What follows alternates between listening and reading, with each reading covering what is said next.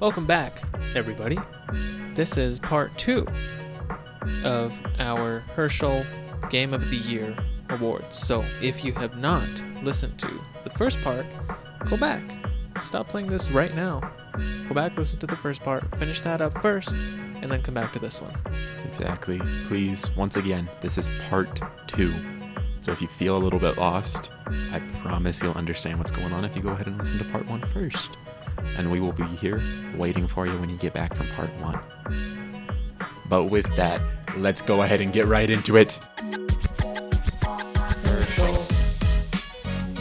Hoecherl.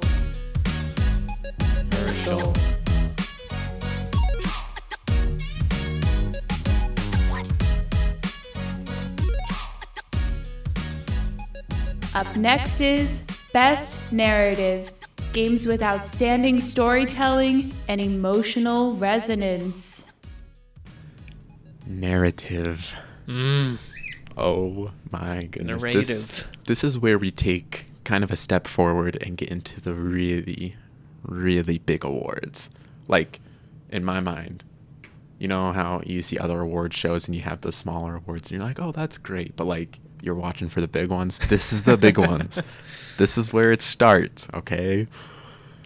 Yeah. It's time. I can go ahead. Okay. And start us here. Yep. I have 3 nominees for Best Narrative. Mm-hmm. We have Xenoblade Chronicles 3 that tells a very, very interesting story of the purpose of life, you know, the mortality of existence, and what war is really about. Do you have to fight even if that's all that you've been made for and all you've been told that you're worth for your entire life? Pretty mature story for a Nintendo exclusive game. We also have Ori and the Blind Forest, which tells a much simpler story about a sprite going about trying to heal a forest that has been damaged and using the light and the positivity that she brings to bring it to others and heal them in the process. And we also have Eastward, which is an incredible experience. And if you haven't played Eastward, you should go play Eastward. I just need to throw that out there because this game is not popular enough for how good it is. Eastward tells a pretty simple story as well. We open in a post-apocalyptic world with our 2 protagonists, John and Sam. We find out that John is a digger, goes and excavates different sites, and during one of these excavation jobs, he actually finds Sam. Sam is not his daughter, and they don't refer to each other as... Wait, find Sam, like, in the ground? Mm-hmm. She's found in a, like a little pod. Oh, okay. Underground. So she wasn't, like, buried alive? No. Okay. No. And the story is a slow burn. It talks about their relationship with each other, and over time, you know, within the first chapter, so I don't feel like this is a major spoiler, but they actually get kicked out of the town where they live underground and are sent to the surface, which, you know, everyone is told is dangerous. You need to stay under. It's dangerous up there. And they go up and they see this beautiful landscape, and they're like, oh, well, this is great. We're on the right track. But you actually find out that there are things going on the surface that are dangerous and scary. And so it goes just through their journey, their relationship with each other, how they impact others, and what they bring and what they're learning about life as they go along. So 3 very, very different stories that try to accomplish different things, and they all do it very, very well. Yeah. Very well. As in, this was something where when I prepared my thoughts for this list, this was one that I had listed as decide the day of, and I decided it this morning, but then on my way over here, I changed my mind. So this was a very, very hard award for me to give. Probably not the hardest, but probably the second hardest of the award show. What's it going to be? It's Eastward. It's Eastward. Really? Mm-hmm. I thought it would be Ori. It's Eastward. And here's why. Eastward does not care like about anything. Like Eastward is very much we are going to make what we want and you can experience it as it is, which means that there's no pacing issues with the story at all. It happens so organically and is so well crafted. There are so many different characters that are compelling. There are so many different plot points that are compelling. There's so much symbolism going on in different ways to interpret different things because they leave so much up to the individual to decide. And in a lot of cases where that is kind of the narrative approach, it can kind of fall short because it doesn't feel developed enough. But Eastward has found that balance where it gives you just enough, but then gives you the freedom to decide, well, what does this really mean? It's pretty and deep. There are moments in the game where they step away and you just watch John and Sam interact with each other. And like I said, they're very clear. They're not father and son. Sam says a couple times throughout the game, John's just some guy that found me. He's taking care of me. I love him, but he's not my dad. Right? Sam's a girl, right? Yeah, Sam's a girl. Yeah. But I'm not his daughter. I'm Sam. He's John. We love each other, but that's it. And at first I was a little thrown off by that. I was like, oh, well, father figure. Yeah. But their relationship is so pure. Sam is, we don't know exactly her age, but she's a young elementary school age person. So she's probably 7 or 8. She's like a girl then. Yeah. Yeah. And there is just a way that they tell the story through them that is so incredible. Like there's so many different character quirks. Like halfway through the game, I'm about a little bit over halfway now. I've been playing it for a while, but I just don't have a lot of time to put into games. But based off my research, I'm at a point where I was about halfway through the game. You get a new item. You want to guess what that item is? It's a pair of shoes. Doesn't change the gameplay at all. But Sam gets a pair of shoes from a friend.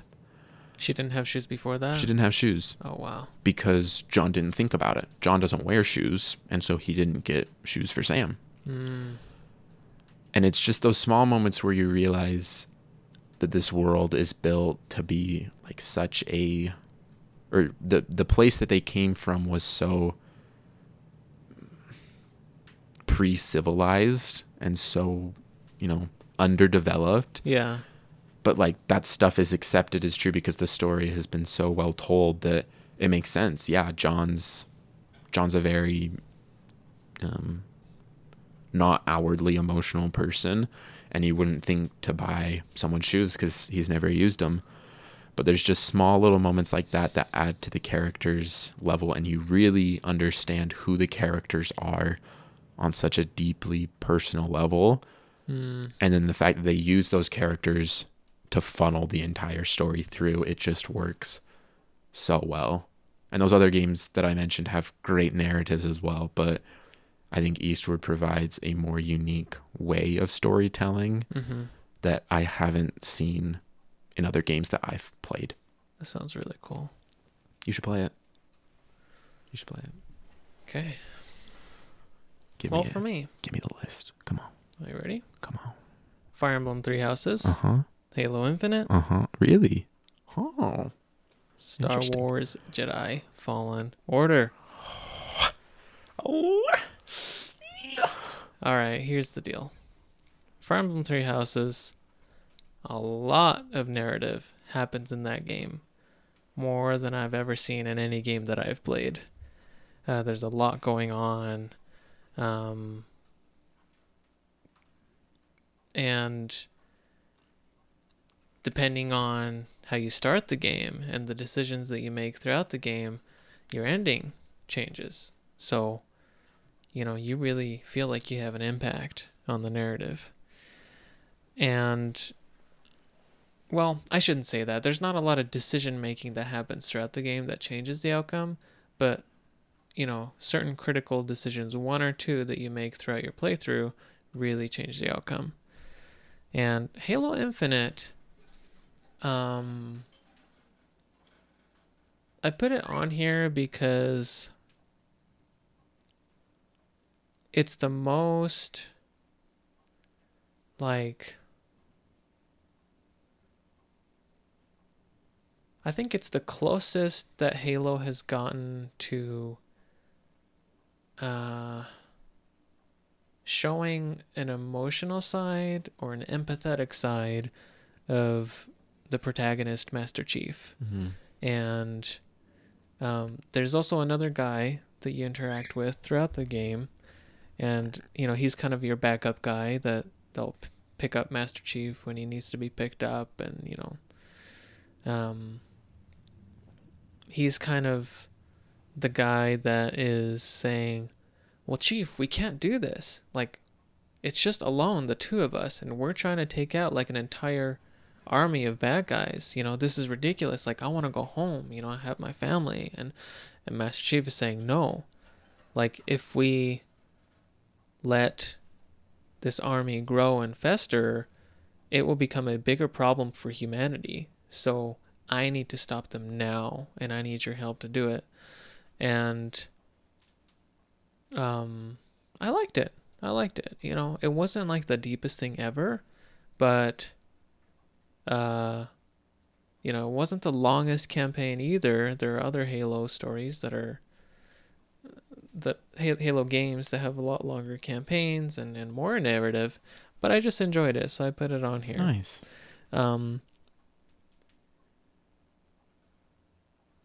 Jedi Fallen Order is a story about Alex Hoecherl, because you look just like Cal, and everybody says it. There's one time when I showed like a picture of you to, I can't remember who, saying, oh, this is my cousin, he's my co-host on our podcast. It's like, oh, it looks like that guy from Jedi Fallen Order. Like, yeah, he gets that a lot. I'm a Jedi. But their narrative is really good. It's about, not to give a lot away, but it's about a Padawan that has survived Order 66, Mm-hmm. and he's gone through the trauma of the Jedi Order just completely falling apart and Jedi being hunted, and so he's living in hiding, and he's not very confident in himself, and a series of events happen that put a lot on his shoulders. And how the game tells the story of Cal and how he, decides to go about everything laid out before him is really cool, and at points like really emotional too, and it's really cool. And the narrative and gameplay also kind of go hand in hand. Maybe I'll mention this later on, but you're Cal, right? You start out the game, you don't have a lot of abilities. He has distanced himself from the Force a lot because he's been in hiding. If he uses his Force abilities, it gets easy for the Sith to detect him. So he doesn't. And so you go through the story, and he's remembering trainings that he's received from his master that has already died. And so that's how you gain abilities, is he remembers what his master taught him. So you go through these cutscenes of when he was like a kid, and it's really touching. And you feel like you are playing as Cal, going through that growth, and it tells Cal's story very well, because as you, the player controlling Cal, become better at combat, gain more abilities, you see Cal in the actual game and the story growing as an individual as well. So very beautiful. Wow. And for best narrative, Oh boy, I'm gonna have to give this one to Fire Emblem Three Houses. This was a difficult one for me. Wow. This was between Three interesting. Houses and Fallen Order. Yeah. But Makes sense. Just for context, there was... So you get so invested in these characters in Three Houses, and that is part of why you get invested in the narrative. And each character plays an important role in the narrative.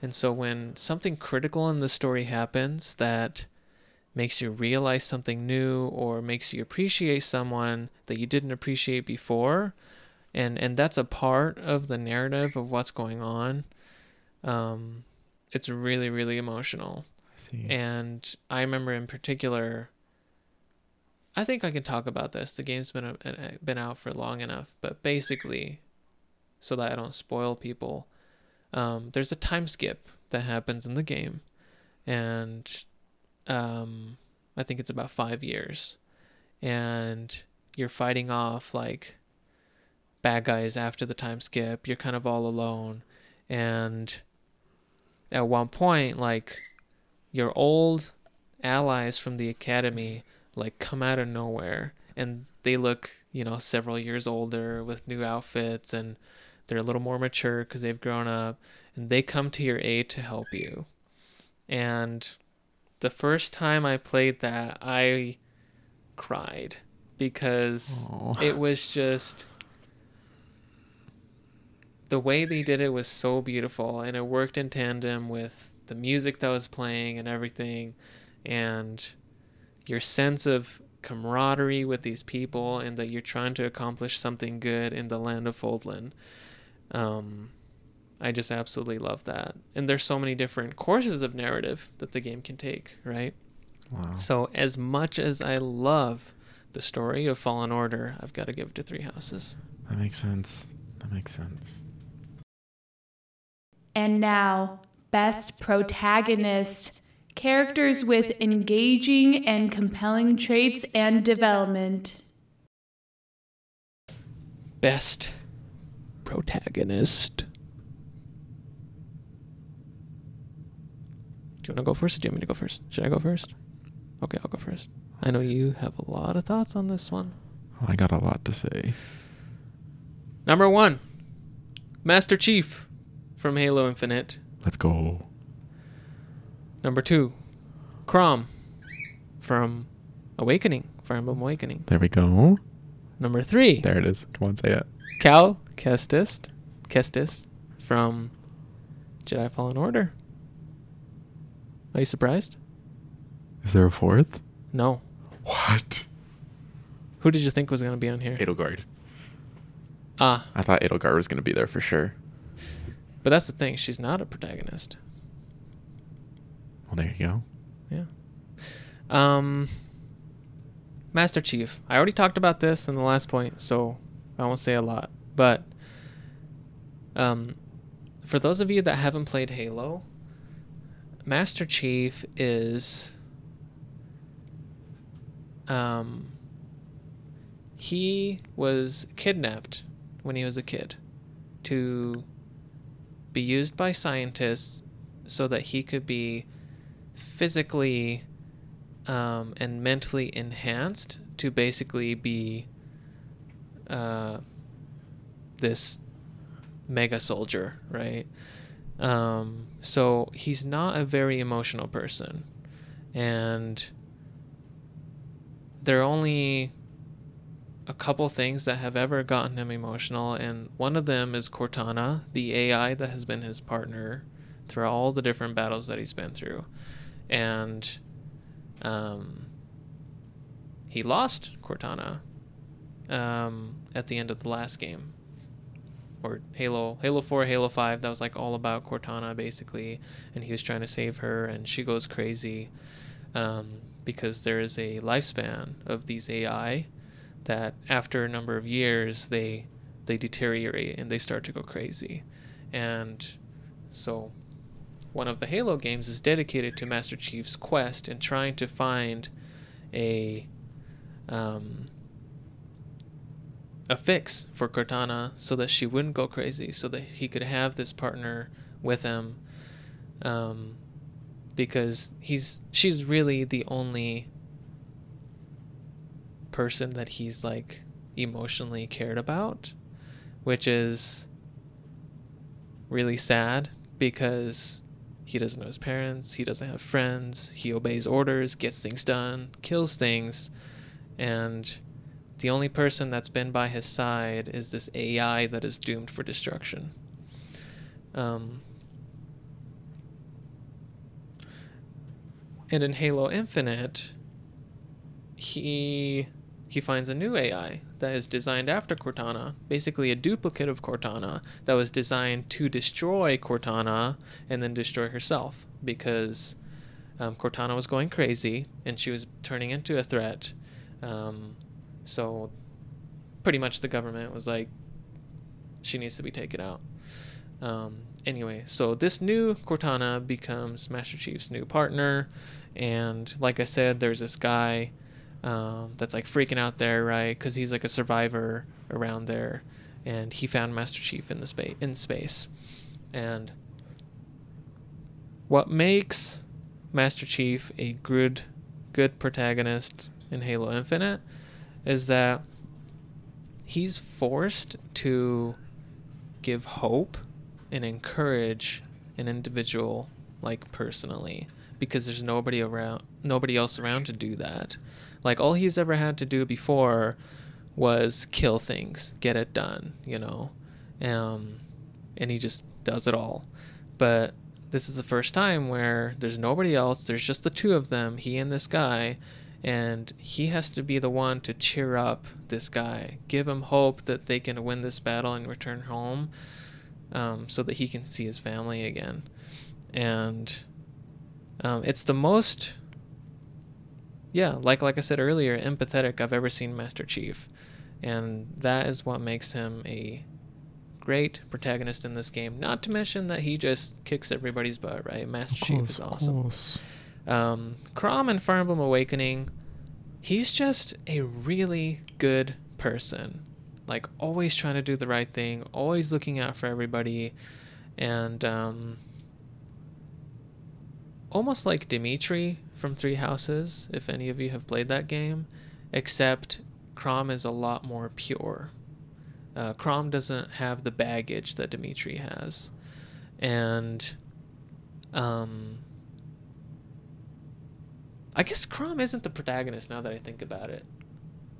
It's actually Robin that's the protagonist. You play as Robin. You can have multiple protagonists in a game, I guess, right? I mean, those two hand in hand. You play as... you are Robin, but Chrom...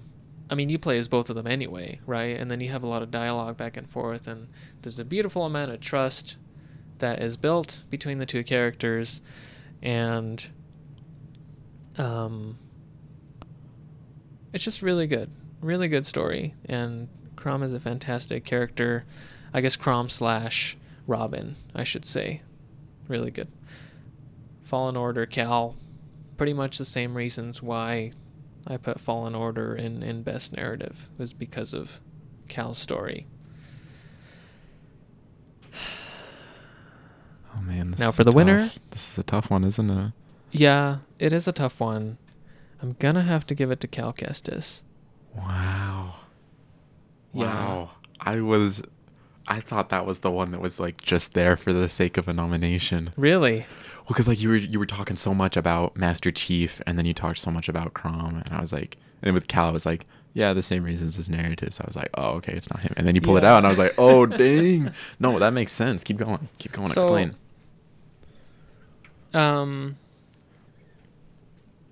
Master Chief is great. Mm-hmm.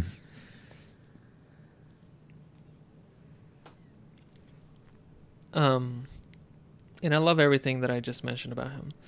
The thing that really makes Cal great is the growth that he goes through. He goes through development. He changes. He's stronger, and he tries to help everybody. And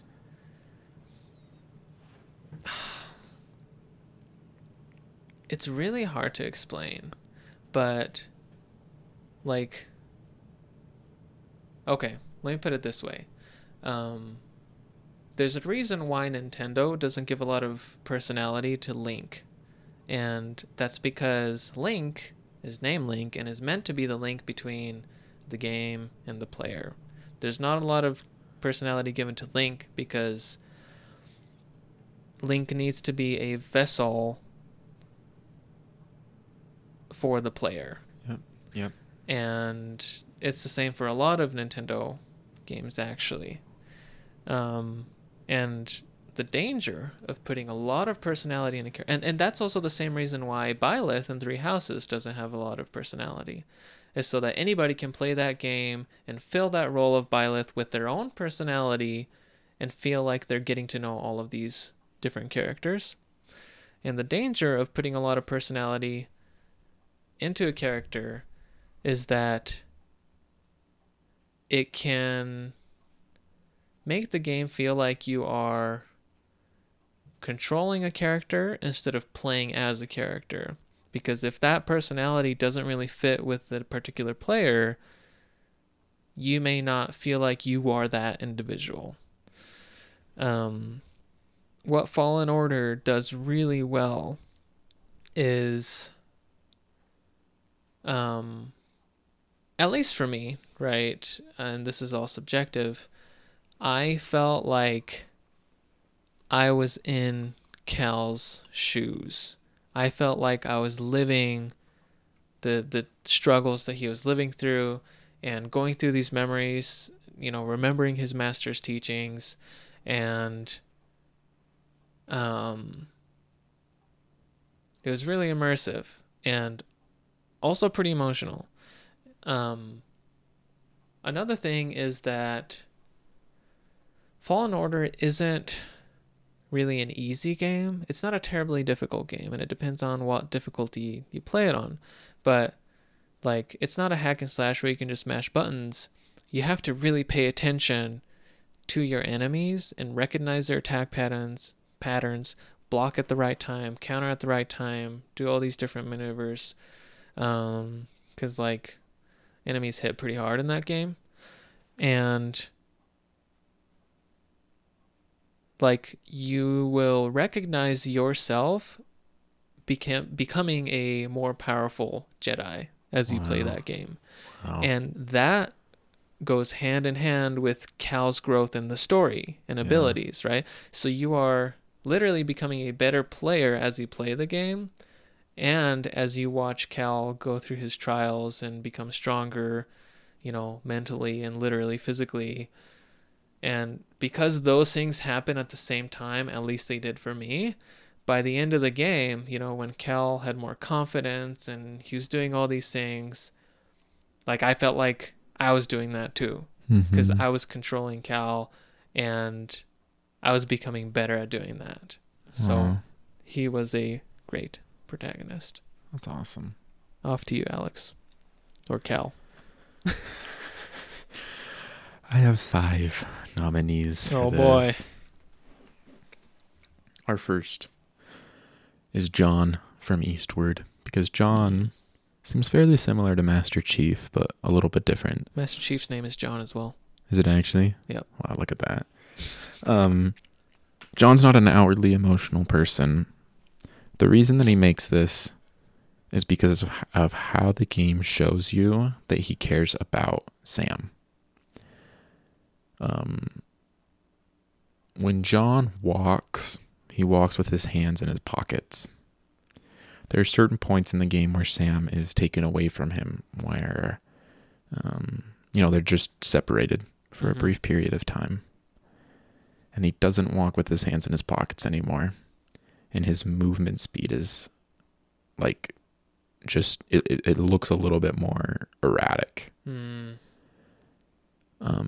And in cutscenes, when they're not together, he never walks.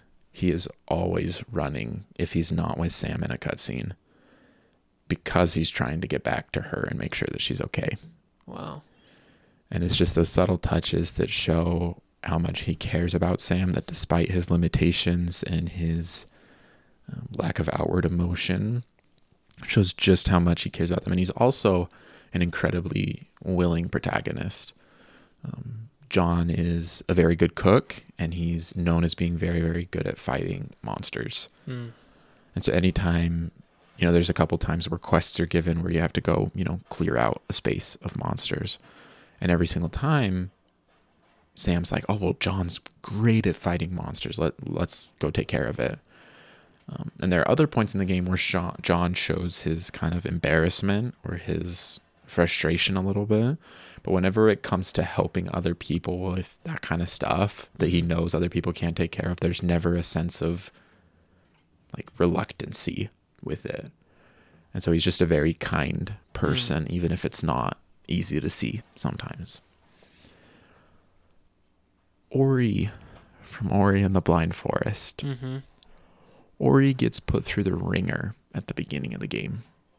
Yeah, Ori gets sent away from her home in a spirit tree and is alone, but gets found by someone who's very, very caring. A big old chunky gorilla mama thing. Yep.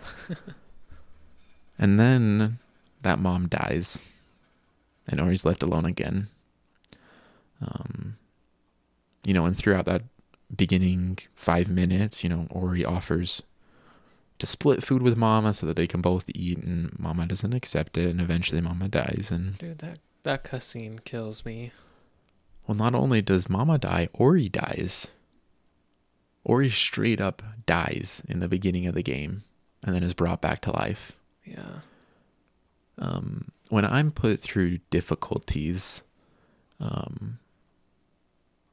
it's very, very hard to think of others. And yet Ori is told at the beginning, like, you were brought back for this. Like, you were brought back to go help. So go help. And she just goes. And it's pure and it's simple and it's told, solely through visuals because Ori doesn't speak. But there's a sense of duty that she has as she, goes and learns different skills from other sprites that have passed away and goes on to clear this forest where, I would just want to rest. I would just want to be done. But she does it anyway. She's incredible. She's incredible. And the fact that they do it without any dialogue or, cues from Ori, it's pretty incredible what they do with her character throughout the story. Senna from Xenoblade Chronicles 3. Senna actually only made it onto this list last night. Oh boy. Is that cat ear girl? No. Senna is blue-haired girl. Okay, got it. Senna hasn't played a very big role in the story so far. But her dialogue, she's always asking someone if they've seen what she's done. And like when they leave a battle, one of her lines is, "Hey, did you see what I did?"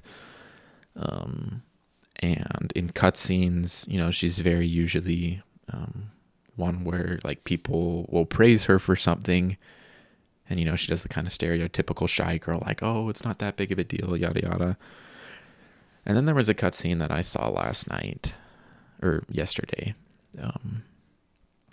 where she's talking with her friend Mio, and she mentions how she feels. So the way that Xenoblade's 6 main characters split up is that there's 2 groups of 3, and they're from opposite nations that have been at war with each other for a long time.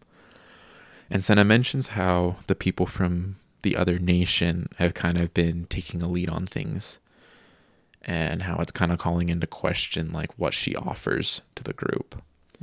And that cutscene sort of puts a new perspective on whenever she's asking, "Hey, did you see what I did?" Or the, fear of like really taking credit. There's just such a level of realistic self-doubt that I think Senna portrays that's really cool to see, because she is very, very capable, and yet she still doubts herself, which I think is seen so often in real life, right? There are so many people that are so capable, but they just don't see it in themselves. Yeah.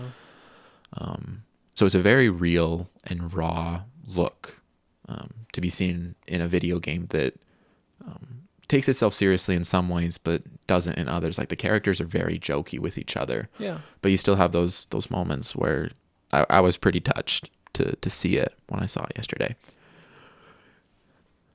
Sam from Eastward is another candidate because she is an 8-year-old girl that's been put through a lot. And she gets excited about things when you open chests. They do a similar to Link when he opens a chest where they hold it above their head. Yeah. And so John does that right away. But what Sam does is Sam does this little excited dance and then puts both hands up. Cute. There's a couple points in the story where they take pictures with different townspeople. And, she there's just so many different cute, childish things that she does. But she's also really aware of the situation. I've reached a point in the story where she recognizes just what's happening, and you can see, again, like a very real look about how an 8-year-old would look at it, where that hope is still retained, but you can see that it's not blind anymore. Mm-hmm. And her development so far in the story has been really cool to watch unfold, because even despite all that stuff that's going on, there's a sequence where you ride an old car down a river, Mm-hmm. and you're steering it, and you go really, really fast, like you're reaching like 200 miles an hour. Mm-hmm.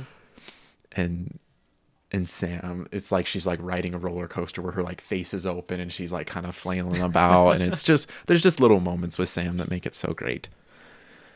And my last candidate, sorry, this has been quite the segment, is Mio from Xenoblade Chronicles 3, which is Cat, your girl.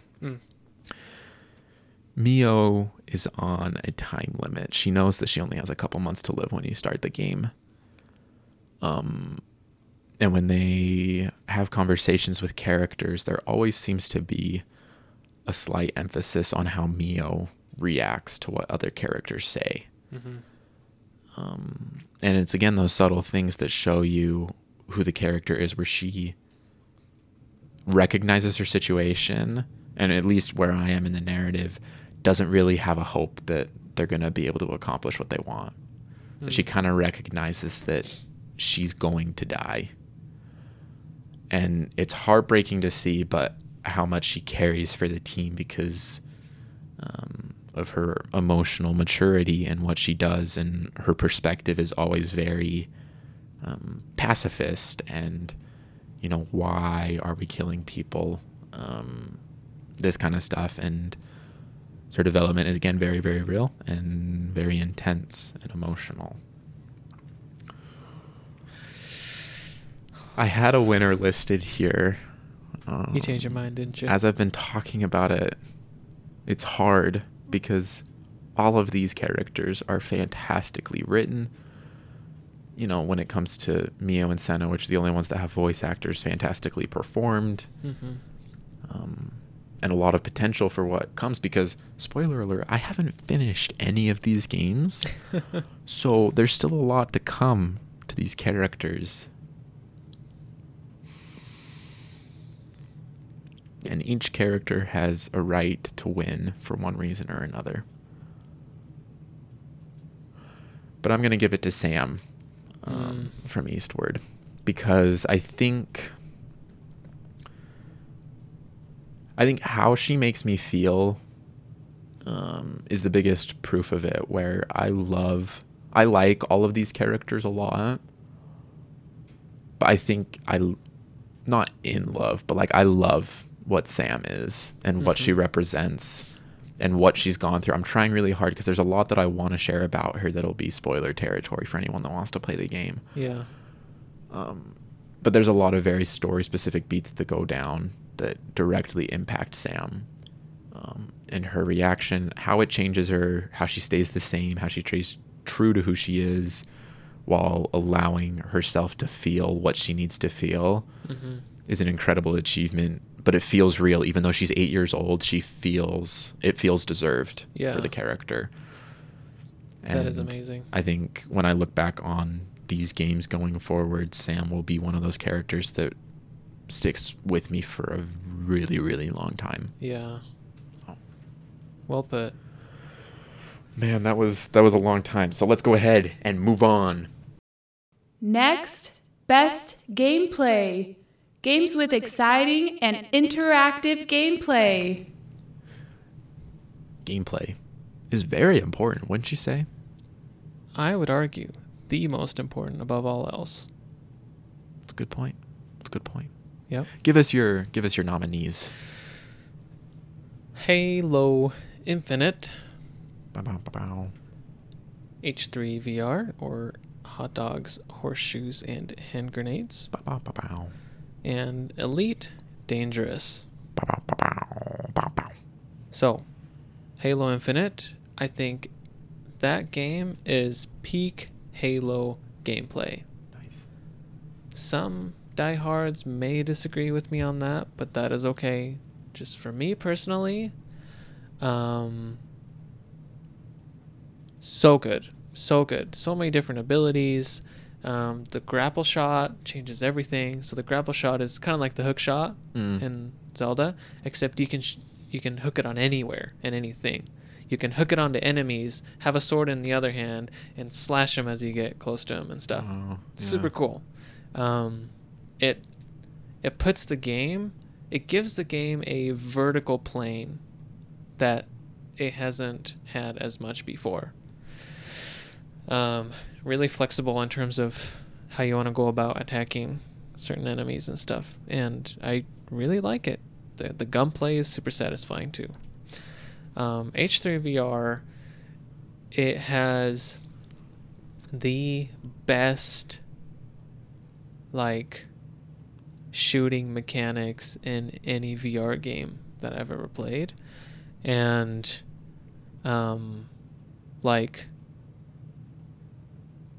it's just so cool because when I play that game, I feel like I'm actually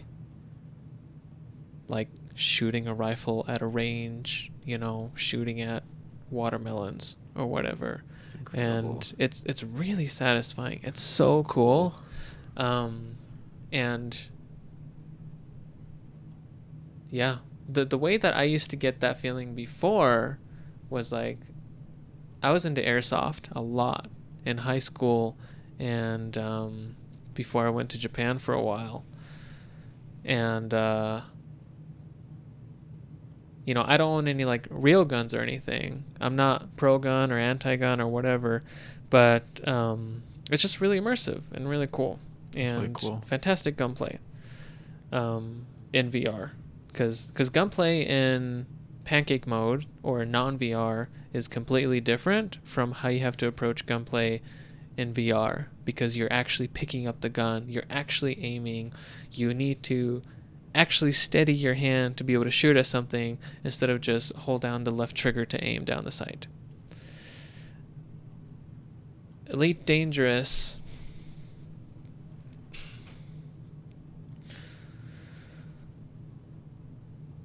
You know what? Before I get into this, let me just announce the winner of this for me. It's Elite Dangerous. Of course. And it is totally subjective. I get it. The reason why the gameplay is so good in Elite Dangerous for me is because I have a HOTUS, which is a hands-on throttle and stick. So I have a throttle right here, I've got a stick right here, and I use those to control whatever ship that I'm in. And I've explained this to you before, Alex, but every control in the game can be mapped to whatever button that you want it to be. Wow. So that it feels instinctual, so that it feels right. And like I said before, the game is unforgiving in that you can't just go full throttle and then control the stick to steer the ship where you want it to go, which is basically how it works in Star Wars Squadrons VR, for example. It's pretty easy to control ships in that game, but in this one, no, you can't just do that because it's realistic, right? So if you're approaching a space station, you need to dethrottle. You need to make sure that you are aimed correctly at the gate that you go into. You have to make sure you're at the right angle, at the right speed. If you bump into things, it might damage your shield or your hull, and the security might be like, hey, you need to knock that off or we're going to blast you into oblivion, right? Because it's like a safety issue. There's like a whole people living at that station. So you need to be really careful. You need to make sure that, before you go into the space station, you request docking permission. And if you go into the space station without docking permission, like, you'll get this like warning, like, you have to get out right now, we're going to attack you because you don't have permission to land, you can't be here. And I've made that mistake so many times and it's scary every time because you're like, oh crap, I need to get out of here. When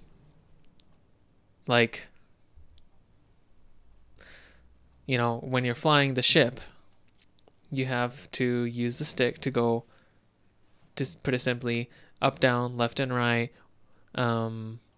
But then you have other controls to control the smaller, like a different set of thrusters that rotate you a different way and stuff. And, if you're like mining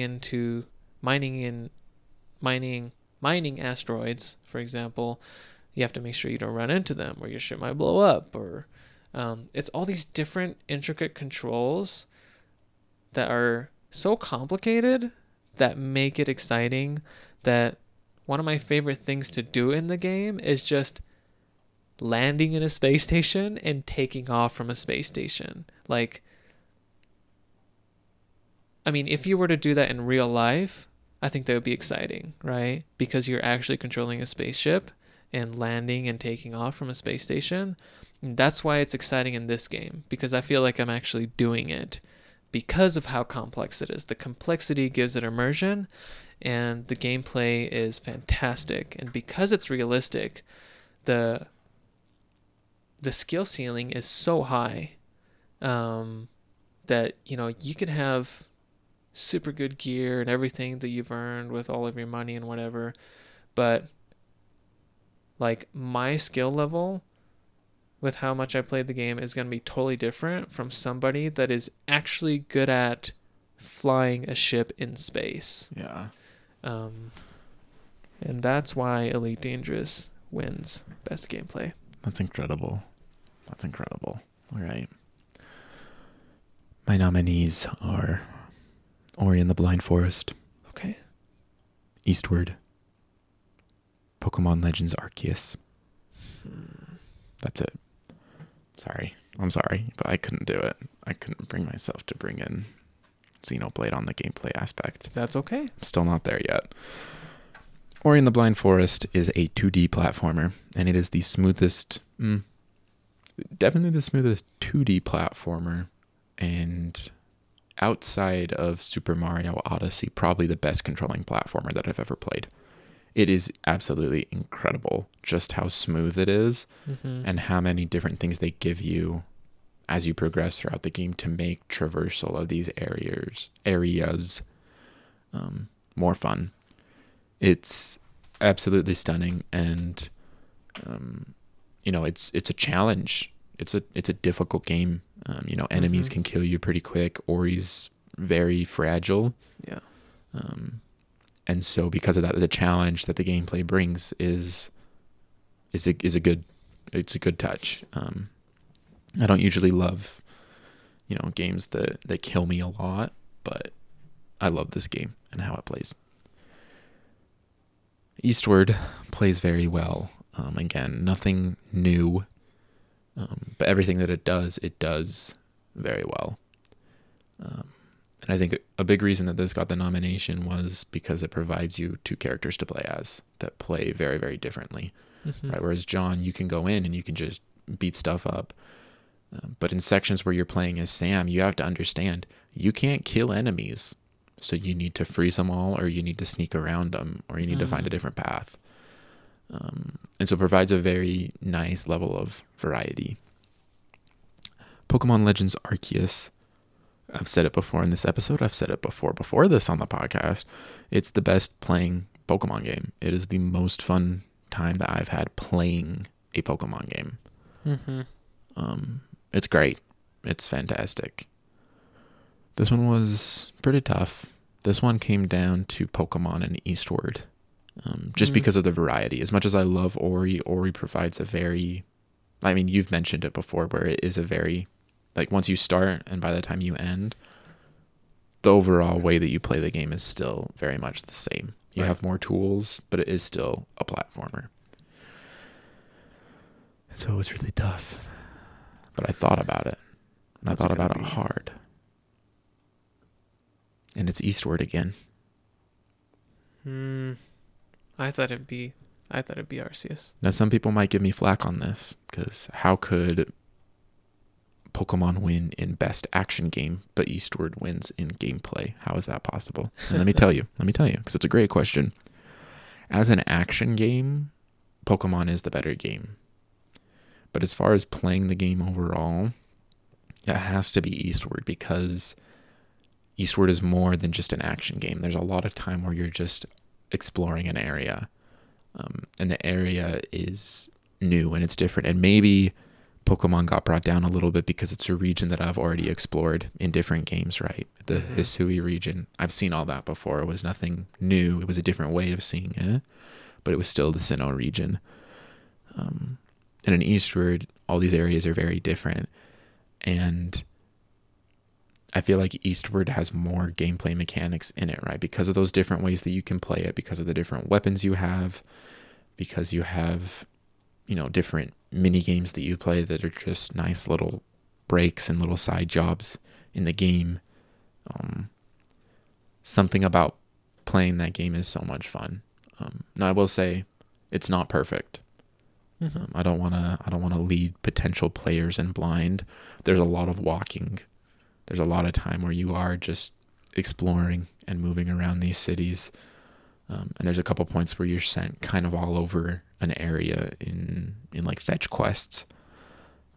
But even then, as you're going from area to area, because it's so well designed and because the characters are so quirky and fun, it doesn't mind. I don't mind it. I don't mind it. And at the end of the day, I've had a lot of fun with playing Eastward. And I've had a lot of fun playing all these games, but I think Eastward has a special way of its gameplay providing enough that's familiar and enough that's fresh that just provided what I needed in a game. So very nice. Love it. Best gaming moment. Moments that are extraordinarily memorable and hype. Best gaming moment. Do you want to explain that for us? Yes. There are specific moments in games that set games apart from others. Sometimes these moments are few and far in between. Sometimes you have a lot of them in a game. But at the end of the day, this is about a moment in a game that made you feel something that you haven't forgotten, that is going to stick with you. And it's these moments that can take games from games that people shouldn't play to games that people should play, even just for the sake of this moment. And in the sake of these games that took them from good to great and provide, that extra oomph that makes them worth talking about. SJ, would you like me to start or would you like to go? You go ahead. Okay. I decided to limit myself to one nomination per game. In Xenoblade Chronicles 3, my favorite moment is still the very beginning of the game, where you watch as a group of characters runs onto a battlefield and immediately the game transitions into combat. And it is in your face. It's from the beginning, and you go and you feel, because of that quick transition, you really feel the pull into combat. And it's like, okay, there's no time to waste. And that's how these characters have to live. And so I thought it was very, very immersive and a very strong start to a game.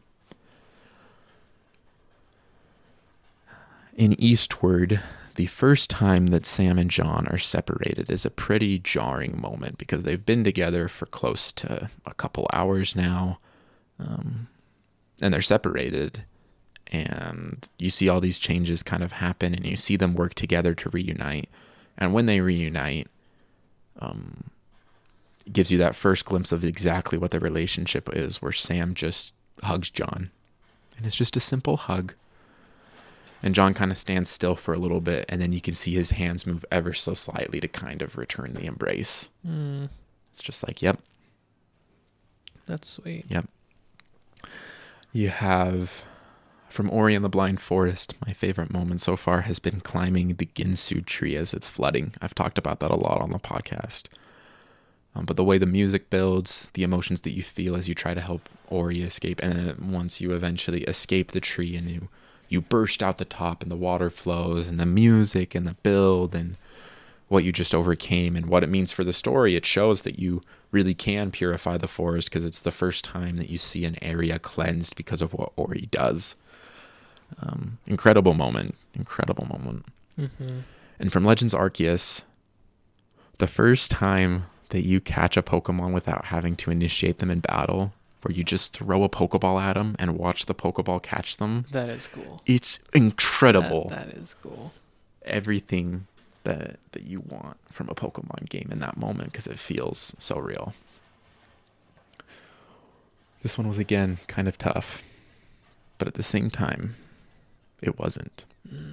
Because as much as I want to give each moment an award for this, no moment has come close to being inside the Ginsu tree in Ori and the Blind Forest. You told me about that moment many times. Nothing.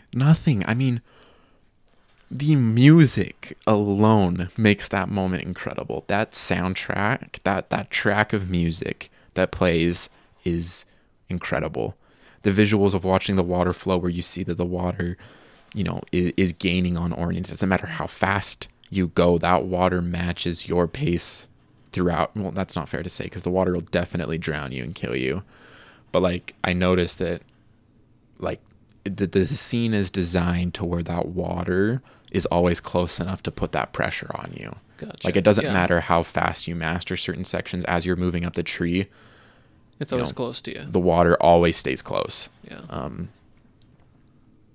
And the sense of accomplishment that I got once I had beaten that section of the game, it's only 3 minutes long, but it took me probably 20 minutes to beat. I just kept dying, and there's no checkpoint within that 3 minutes. You have to have a perfect run through that section, and it's just so incredible. I mean, I don't think there's much more that I can say about it other than it's the reason that I recommend Ori and the Blind Forest. In fact, when you started to replay it, I said, get to this moment. If you can get to this moment, I think you'll understand why I think the game is so special. And, even now, after having put a little bit more time into the game after that, that's still the peak of it so far. And I hope that it gets better, and it probably will, because I'm still pretty early on in the game, but it's magical. And I think about it consistently. So it left a mark in your mind. Oh, 100%. Yeah. What left marks on you? Well, let me tell you. One, kind of what I was saying earlier, discovering sites of aliens and ancient civilizations in Elite Dangerous. Of course. Just really cool. That sense of actual discovery. Also, I think I've told you this before, there are, millions of planets in game, right? Stars and all of that. If you become the first player to discover something, discover a planet, or the first person to land on a planet, that is forever recorded in the game, and when you look at it on the galaxy map, it puts your name there. It shows you first discovered by so-and-so, first landfall by so-and-so. It's so cool. So cool. Yeah. Next one is from Jedi Fallen Order. I can't say a lot about it because it would be spoiler territory, and I do not want to spoil any of this game for anybody. But basically, there's a moment in the game where Cal confronts an enemy, and that confrontation and battle and dialogue is so Star Wars. I love it. It was so good. And the last one is Skyrim VR. Again, all possible thanks to the modding community, but you know, the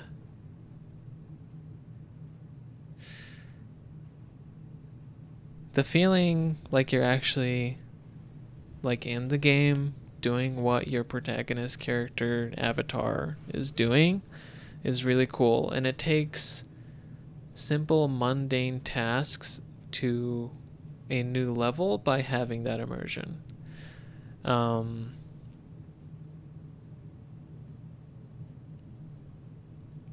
winner in this category for me is Skyrim VR.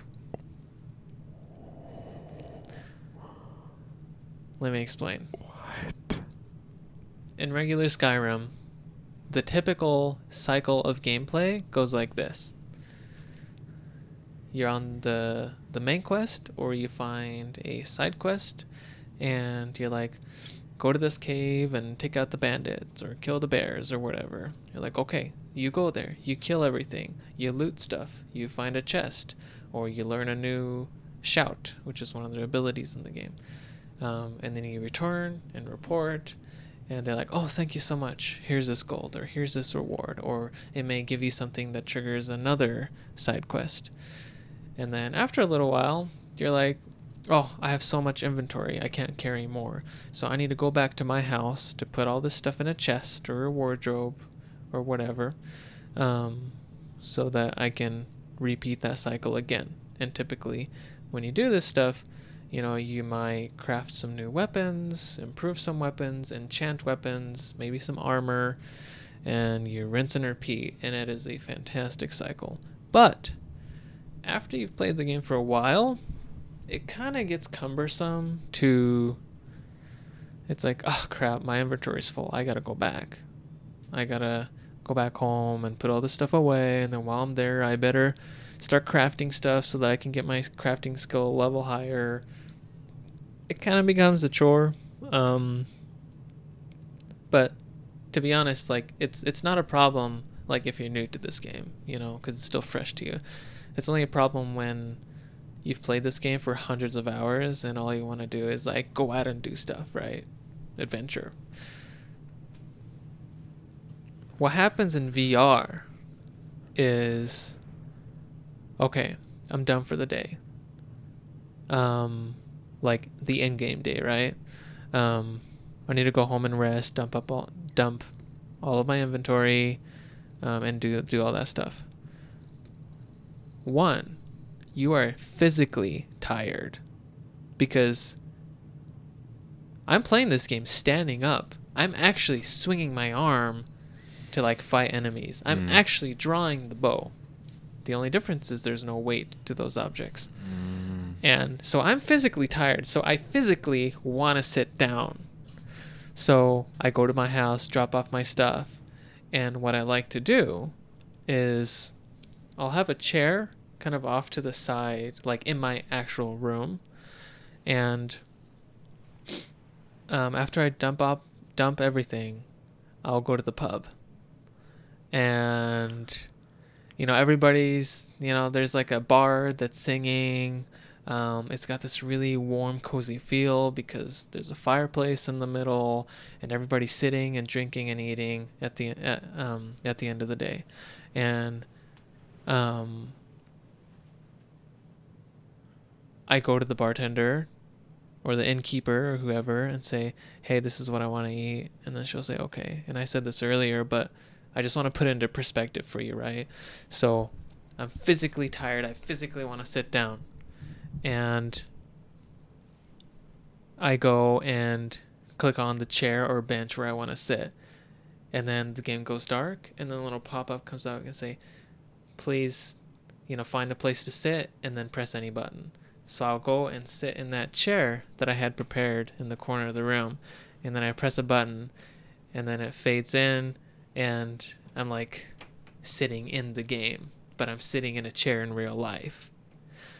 And then the waitress comes, delivers my food. I eat it. I literally have a fork in my hand. I do the motion to pick up a piece of the food, bring it to my mouth to eat it, and, I can request a song to the bard or whatever. I am physically resting in real life while also accomplishing that same task in the game. Wow. And it is so immersive and incredible. And when I first tried that particular mod, I think the mod is called Be Seated. I was like, this is it. This is peak Skyrim. Yeah, that sounds so cool. It was beautiful. That sounds so cool. Wow. Yeah. And finally, Game of the Year. We're here. This is it. It is time. We are nearing the end. Oh man. SJ, Is it? would you do us the honors of starting out with your Game of the Year? The Game of the Year. Top 3 nominees for me. 1. Star Wars Jedi Fallen Order. Okay. 2. Hot dogs, horseshoes, and hand grenades. Okay. 3. Elite Dangerous. Yep. Okay. Not what I thought, but okay. What did you think was going to be on there? I thought Skyrim would be up there. Yeah. And I thought a Fire Emblem game would be on there. Mm. I knew Elite Dangerous would be there. Yeah. I knew that would be there. But I'm surprised by the other two a little bit. So, Skyrim does deserve to be on here, I should mention. The only reason why it's not on here is because this is like Game of the Year 2022 for me. In Skyrim, like I've played that game for years. And VR does change everything like a lot, but like I played a lot of that toward the end of 2021. So I wanted to make sure this is like specific to 2022. That makes sense. And here also here are a couple reasons why H3VR, hot dogs, horses, and hand grenades is on here instead of Skyrim. It's because it gave me like a completely new experience. Yeah, it was something new and really fresh for me. It wasn't a VR take on a game that I've already played before. So,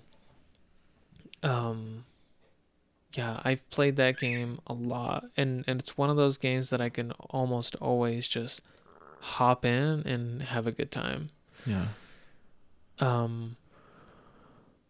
it gonna be? I mean, at this point, you all know why I like all 3 of these games, right? Yeah. So I think I just need to name the winner. Oh no. It's gonna have to be Star Wars Jedi Fallen Order. What? Now, here are the reasons. You probably thought I was gonna say Elite Dangerous. 100%. Yeah. I knew you thought that I would say Elite Dangerous. I am actually shook. Like, I can't. Oh my. Here's the thing. Elite Dangerous, like, obviously this is a subjective list to begin with. Oh, 100%. 100%.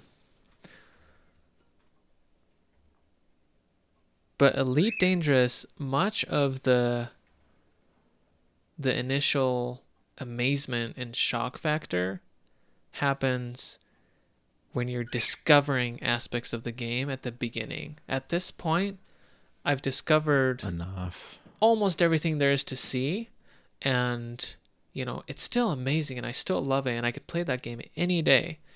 But for 2022, right? It didn't quite have the same impact as Fallen Order. I see. So Fallen Order was like from start to finish, super consistent, excitement, engagement.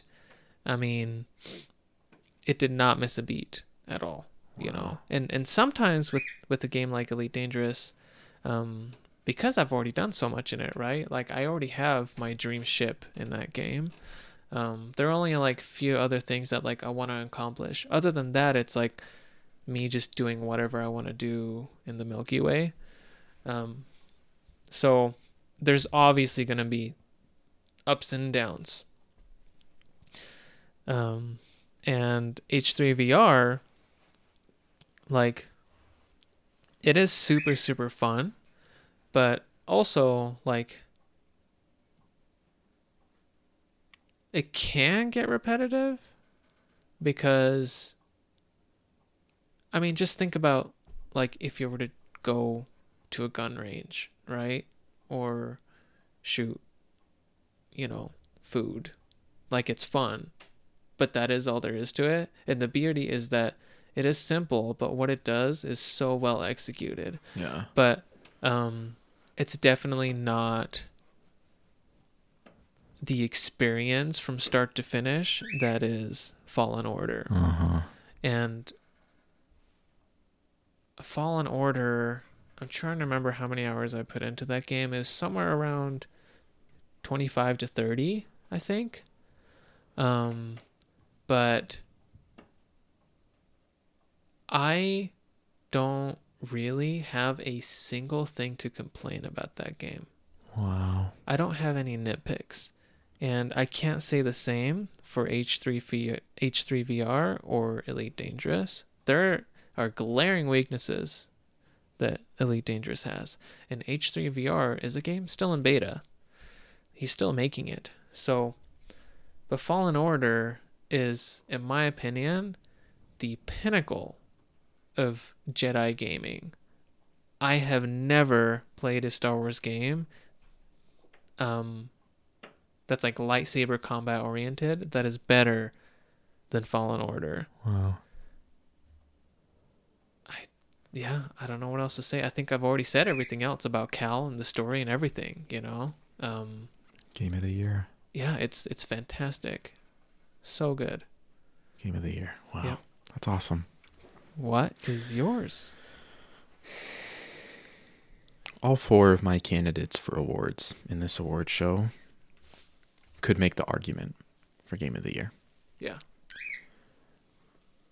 Looking at it from a sheer scope and a sheer, like, not subjective viewpoint, like, it would have to be Xenoblade. And even if you start to look at opinions, right, the way that the game, allows you to do what you want and to say, you know what, this character looks like a big beefy guy, but if I want to make him be a support class, I can do that. And there's certain times where he's really, really good at that. The sheer amount of variety that the game offers you, as well as its technical construction, would make it worthy of a Game of the Year award. Yeah. But I'm going to go through all of them. Oh, okay. Eastward All right. could win Game of the Year because of its strength in narrative and its strength in understanding exactly what it is. It doesn't try to pretend to be anything it's not. It perfects what it has. It's nothing new, but it is very, very well rounded and provides a lot of different things as well. Ori and the Blind Forest is probably the most emotionally driven of the games that I've played this year. Yeah. And I mean, it stands up today. I mean, Ori and the Blind Forest released, and it, made Microsoft say, okay, we're going to buy that entire studio just so we can have the rights to this game. Mm-hmm. And of these games, probably, I guess it depends on how Xenoblade lives up. But I mean, 7 years later, people still talk about how incredible the game is. So it obviously has lasting power. Mm-hmm. And Pokemon Legends Arceus, I mean, when you take the biggest franchise in the world and make the best version of it, how can that not be a nominee for Game of the Year? Each of these games deserves it for one reason or another. And each of these games excels in certain things. Mm-hmm. And it's probably not going to be too surprising what I end up choosing. Okay. Alex Hoecherl's Game of the Year for 2022 is Eastward. Because it is so dang close to a perfect experience that it kind of similar to how you feel about Fallen Order. Okay. You don't have a lot of nitpicks. I don't at all. I have very, very few problems with Eastward. And for each problem, or for those few problems that exist, it's not a problem because it was poorly decided or poorly made. Mm-hmm. Everything in that game is intentional. Every aspect of it is a choice. And when you make choices, some people aren't going to like certain things. And so, yeah, there's certain aspects of the game that I don't absolutely love that I accept and think are good, but I think could have been better. But that's the case with every game that I play. And Eastward has a special connection. I think the best way for me to sum it up is I still have to finish Xenoblade, Eastward, and Ori. Mm-hmm. I'm on Christmas break from school. I have a little bit more time to dedicate to gaming than I normally would. Mm. And you can bet that the first game that I'm going to finish is Eastward. Now let me ask, on the scale of a percentage, how likely is it that your opinion may change by the time you're done playing all of these games?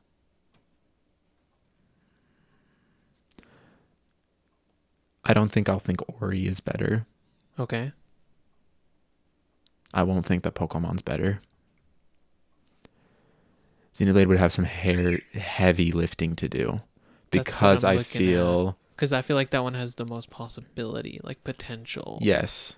And it also has the biggest limitation. I don't want to talk about things that I don't like in games today on this episode. Yeah. But it has the most potential, but it also has the opposite direction too, where my opinion of the game could tank. Right. True. But Eastward is my favorite game that I've played this year. You have heard it here first, folks. Game of the Year, the two winners from our podcast is Eastward, and Star Wars Jedi Fallen Order. If you have the means to do it, check out those games. I'm going to say, if you're a Star Wars fan and you have the means to play it and you haven't played Fallen Order, you're a fool. Fallen Order's been on my list of games to play since it came out, and I haven't had the chance yet, and I am nipping to get it. It's one of the first games that I'll play on PS5. I'll just buy the PS4 version and play it. It'll be one of the first games I play. Mm-hmm, mm-hmm. Go play it. And for those of you that have a PC or a Switch or even an Xbox that recently released on Xbox, Eastward is definitely worth the money that you pay. I think my clock is at around 16 hours. I paid $15 for the game. That's a good ratio. In the slightest. Well, you're not even done with it. I still have 3 chapters of game to go. Well, folks, thank you for listening in. Please, we would love to hear your opinions. If you want to send in your list of your best 2022 Game of the Year awards, please, That would be really great to hear, actually. Please. So, just as a quick reminder, the categories are Best Action Game, Best Strategy Game, Best Innovation, Best Sound Design, Best Art Style, Best Narrative, Best Protagonist, Best Gameplay, Best Gaming Moment, and Game of the Year. So send those in. Please. And y'all thought it was over, but we actually have some announcements to make. With this episode, we are officially concluding season 1 of this podcast. We'd like to thank you for your support so far, all the suggestions that have been given, all the time spent listening to us talk about games. It means a lot to us. The amount of support that we've gotten has been, frankly, more than we thought Absolutely. we would get. Absolutely. And, yeah, we just cannot thank you enough. And we have a lot of exciting things planned for the podcast and for you all in the pipeline. Not sure how much of that we want to reveal right now. Should we? All of it. All of it? Okay. Well, first of all, the podcast name will be changing. We're going to be doing a bit of rebranding. There'll be new cover art eventually as well. And that will launch as soon as we record and publish our first episode for season 2 in 2023. Yes, we plan on having that out very, very close to the start of the year. The episode will definitely be finished before then, I would assume. But because of those other rebranding things, we'll be doing that. And because of that rebranding, we will also be... Sorry, just had a thought come to mind that I will talk to you about after the episode. So I guess there is a secret announcement that you guys won't know about yet. But we are going to be pushing out onto different social media platforms as well. We know that a lot of you don't use Twitter, and we've decided that we're going to come to you. So we're also going to be starting a Facebook page and an Instagram page, as well as starting a Patreon account. So the Patreon account, for those of you that don't know, you probably do. It basically is a way for you to support us, tell us that this is content that you want us to continue to create, and we'll have different options on there. We haven't sorted out all of the details yet, but that will basically enable us to continue to bring this content to you and continue to improve it as well. And by supporting us on Patreon, you will also be getting exclusive access to exclusive content. Again, we haven't fully figured out the details, but that'll involve different pictures, different concept ideas, involving you more in the process of creating in the podcast, whether that's topic ideas or just finding ways to invite you to be a part of the episodes more. That's on the way. Is that about it? No, we have 2 more things. We are going to start looking into having a video component on this podcast so that you can see what it's like when we're here discussing games, so you can put a name to the voices that you're hearing and hopefully help bring you into the room with us a little bit more so that you, once again, feel more as a part of the podcast. So hopefully when we start doing that, and we're not sure when that's going to take place quite yet, but like Alex said, we'll have a video attached to it. What'll happen is, if you would prefer to watch the video version, then you would go to YouTube. Mm-hmm. If you'd rather just listen to audio while you do chores or whatever, you listen to the podcast version. Of course. And lastly, we told you that the title is going to be changing. And we are excited to announce that title to you now. It is going to be called Downloadable Content. So not DLC, but DNC. And no, that does not stand for the Democratic National Convention. We are not politically affiliated whatsoever. But we are just 2 down-to-earth guys bringing you notable content from the gaming world. And we hope that you enjoy it. Okay, I think that about wraps it up.